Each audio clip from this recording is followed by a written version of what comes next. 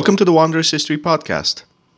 This is Vlad Zamfira, and today we continue the conversation about the Western admirals of the Mediterranean in the 16th century after we previously talked about Genoese condottiero Andrea Doria and leader of the Papal Navy at Lepanto in 1571, Marcantonio Colonna. Today we talk about Don Juan of Austria, or Don John, the anglicized version of his name.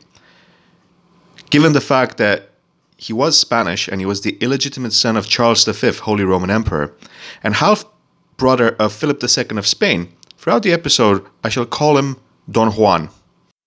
Main sources for this episode, both primary and secondary, were the ones of Fernand Braudel, The Mediterranean in the Age of Philip II of Spain, but also some older sources, such as Sir William Serling Maxwell's Don John of Austria, or passages from the history of the 16th century, 1547-1578. Don Juan was born in the free imperial city of Regensburg in the Upper Palatinate. He was the product of a brief affair of Charles V, Holy Roman Emperor, a widower since 1539, and Barbara Blumberg. She was said to be an amazing singer at the time, and Charles was enchanted by her having an affair.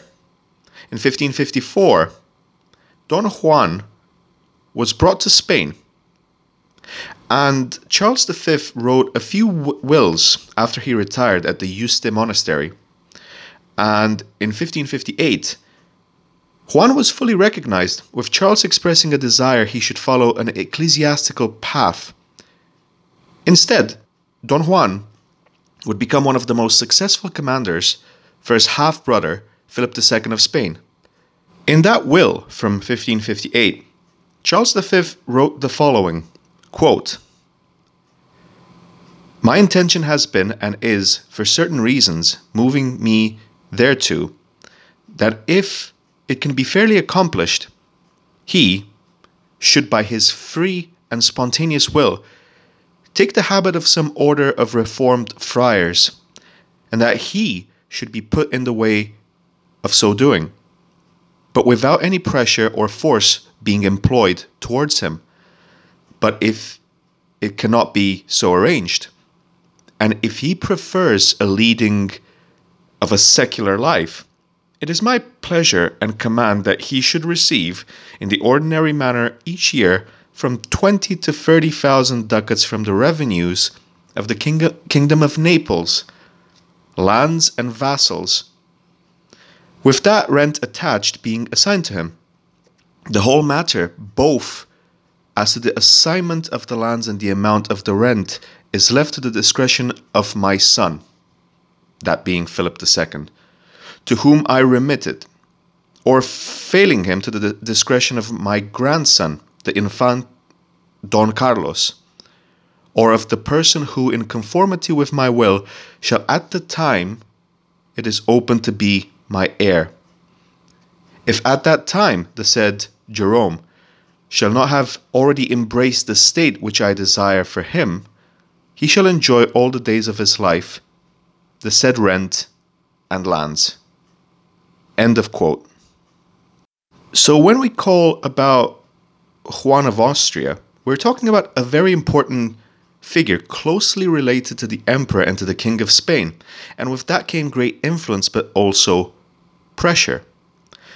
By 1566, the Mediterranean geopolitical situation was starting to be of great concern for Philip II.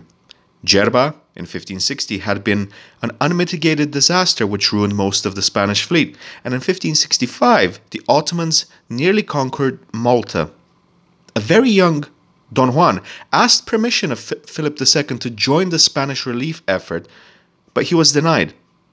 Philip II required an able commander, one that could make a difference at critical moments, much like Andrea Doria was at one point for Charles V. But as eager as Juan was, he was still very young and inexperienced. On top of that, Philip II had great concerns regarding the situation in the Netherlands, the situation of the Moriscos in Spain, and potential unrest in the Italian peninsula under threat from corsairs and the Ottomans. Don Juan would guard Oran, Spanish enclave, until 1568, slowly building up experience. While he was hoping for great battles against the Ottomans, the likes of Preveza or Ponza in the past, he would have to deal with something completely different, mostly on land, near the heart of Spain. The rebellion of the Alpujarras, known also as the Morisco Rebellion, all started by a decree dated on the 1st of January 1567, forcing all Moriscos, so Muslim population, living in the Kingdom of Granada, particularly in the Alpujarras area, to abandon their customs, language, dresses, and religious practices.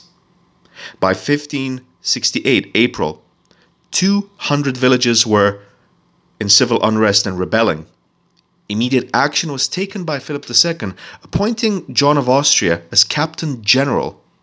For this to happen, Philip II had to replace Inigo Lopez de Mendoza, 3rd Marquis of Mondejar, who still fought in the war after he was slightly sidelined by John of Austria. By 1569, John of Austria was already in Granada, aided by Louis de Requesens and Alvaro de Bazan, guarding against Ottoman reinforcements for the Moriscos, which Ottoman Sultan Selim II and Grand Vizier Mehmed Sokoli Pasha were planning on delivering in order to disrupt Spain, seen as the main enemy for the Porte and the Ottomans. The Morisco Rebellion was a very difficult conflict to deal with given the local and regional geography, and it took until 1571 for Don Juan to win the war, by winning settlement after settlement such as Granada, Guejar, Guadix, Serón, Terque.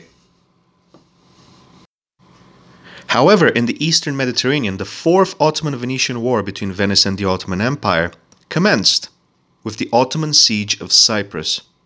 Though being appointed in 1568, on the 22nd of April, as Captain General of the Spanish fleet, John had to be involved in Granada.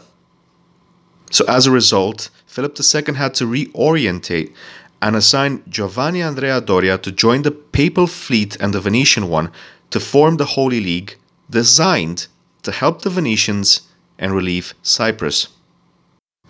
The Venetians had to be prudent and cautious, given what had happened in the past at Preveza in 1538 during Charles V, and the Venetians questioned the overall devotion of Philip II of Spain to the Pontificis et Venetorum Causa, which was the salvation of Cyprus in 1570. In retrospect, the Venetians would have preferred no assistance from Genoese and the Doria. The rebellion of Granada, although suppressed in 1570, had caused substantial economic damage to Spain, and it confined John of Austria to southern Spain. Brodel suggested that there were ulterior motives for which Juan would have been kept under strict orders in Spain and not allowed to join the united coalition created by the papacy for the relief of Cyprus. Given that Philip was aware of John's tremendous potential as a military commander, both on land and on sea, culminating with the extraordinary victory at Lepanto in 1571, it is worth asking the question whether the Spanish monarch, Philip II, deliberately withdrew him from an operation that would have led to a probable relief of Cyprus and a great victory for Venice. Instead, Philip II chose a reluctant Genoese, Andrea Doria, Giovanni, whose prime interest was to preserve the Spanish fleet. Thus, between 1569 and 1570, Spain was distracted, it was a reluctant force, and it was weakened by numerous conflicts, making the mission of Pius V to create a functioning Holy League against the Ottomans an incredibly challenging task. But as it turned out, the main piece that was missing was actually Don Juan of Austria.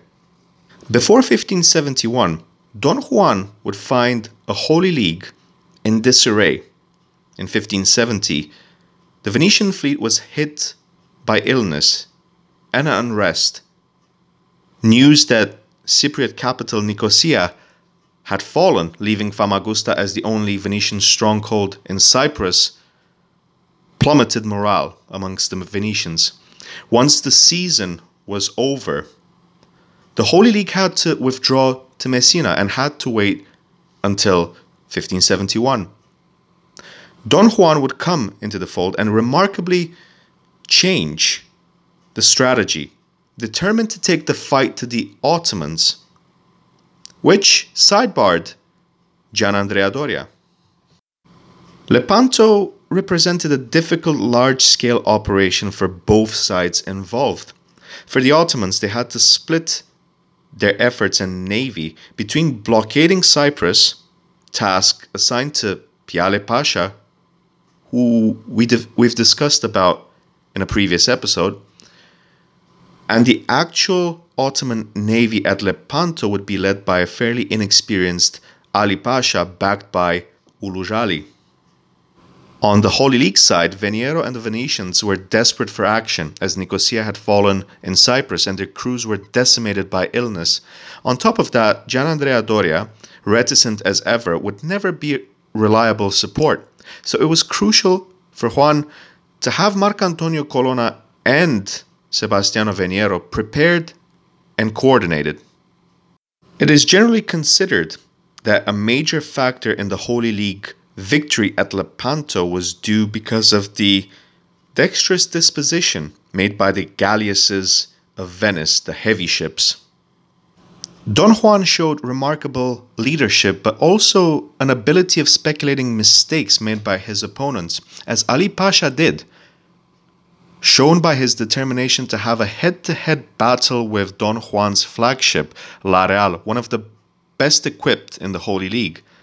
This led to the capture of Ali Pasha, along with the banner of the caliphs given by Selim II, and also Ali Pasha's head was placed on a spike on La Real, which led to tremendous damage to the morale of the Ottoman navy.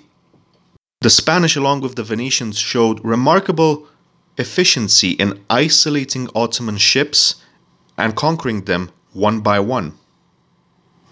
This led to a breakdown within the Ottoman navy at Lepanto, which was severely crippled, with only Ulugh Ali's fleet being able to escape, thanks to Gianandrea Doria.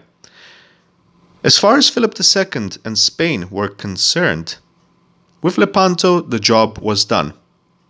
Not for the Venetians and the papacy though, because Lepanto did not allow for Cyprus to be restored to Venetian rule. Don Juan of Austria showed remarkable ambition and dedication towards the Venetorum Causa, the cause of the Venetians, of helping them against the Ottomans, who were also prime enemies of Spain. Venice, John of Austria, and the papacy vainly hoped for the development of a Greek rebellion in the aftermath of the Battle of Lepanto. Alas, nothing ever came of that, and the Holy League was dissolved. Venice had to agree to a very damaging peace, and from Philip II's perspective, the war had been moved from his sphere of influence in the Western Mediterranean to the East. And this would give Philip II of Spain sufficient momentum to relaunch an offensive against the Ottomans in 1574, when they retook the strategic city of Tunis. After 1574, it was clear that Don Juan of Austria became one of Philip II's most trusted commanders, which led to his appointment as Governor-General of the Spanish Netherlands after Luis de Requesens died on the 5th of May 1576. John would make a triumphal entry into Brussels in May 1577. He was very effective and very quickly started to win important battles, such as capturing the city of Namur on the 24th of July 1577, and then in 1578, decisively defeating the Protestants at the Battle of Gembloux. The Battle of Gembloux forced Prince William of Orange, the leader of the revolt, to leave Brussels. The victory of John also meant the end of the Union of Brussels, and precipitated the disintegration and the unity of the rebel provinces against Spain. It is also worth mentioning that Don Juan was defeated at the Battle of Rimenam on the 31st of July 1578. However, Juan's health rapidly deteriorated, and because of a fever, he passed away on the 1st of October 1578 at the age of only 31. Juan of Austria had by all metrics a relatively short military career, both naval and on land, especially compared with the likes of Andrea Doria, who died at the age of 93. But within 10 years, he managed to pacify the Morisco rebellion in Spain. He won the Battle of Lepanto. He reconquered Tunis and achieved remarkable progress for Philip II of Spain and the Netherlands. It would have been very interesting to see, had he not died, how Philip II would have used Juan of Austria's ability in other campaigns in the 1580s and 1590s. Thus, John of Austria was by far one of the most important military figures of the 16th century, one of the victors at Lepanto, and all in all, a legendary Spanish historical figure. Thank you for listening to this episode about Don Juan, or Don John, of Austria. The next one will be about Sebastiano Veniero, leader of the Venetian contingent at Lepanto, who would become Doge of Venice. Please, if you can, check the rest of the videos of this series, or the other ones, and subscribe to the channel so you never miss any new podcast material. Until the next time, all the best.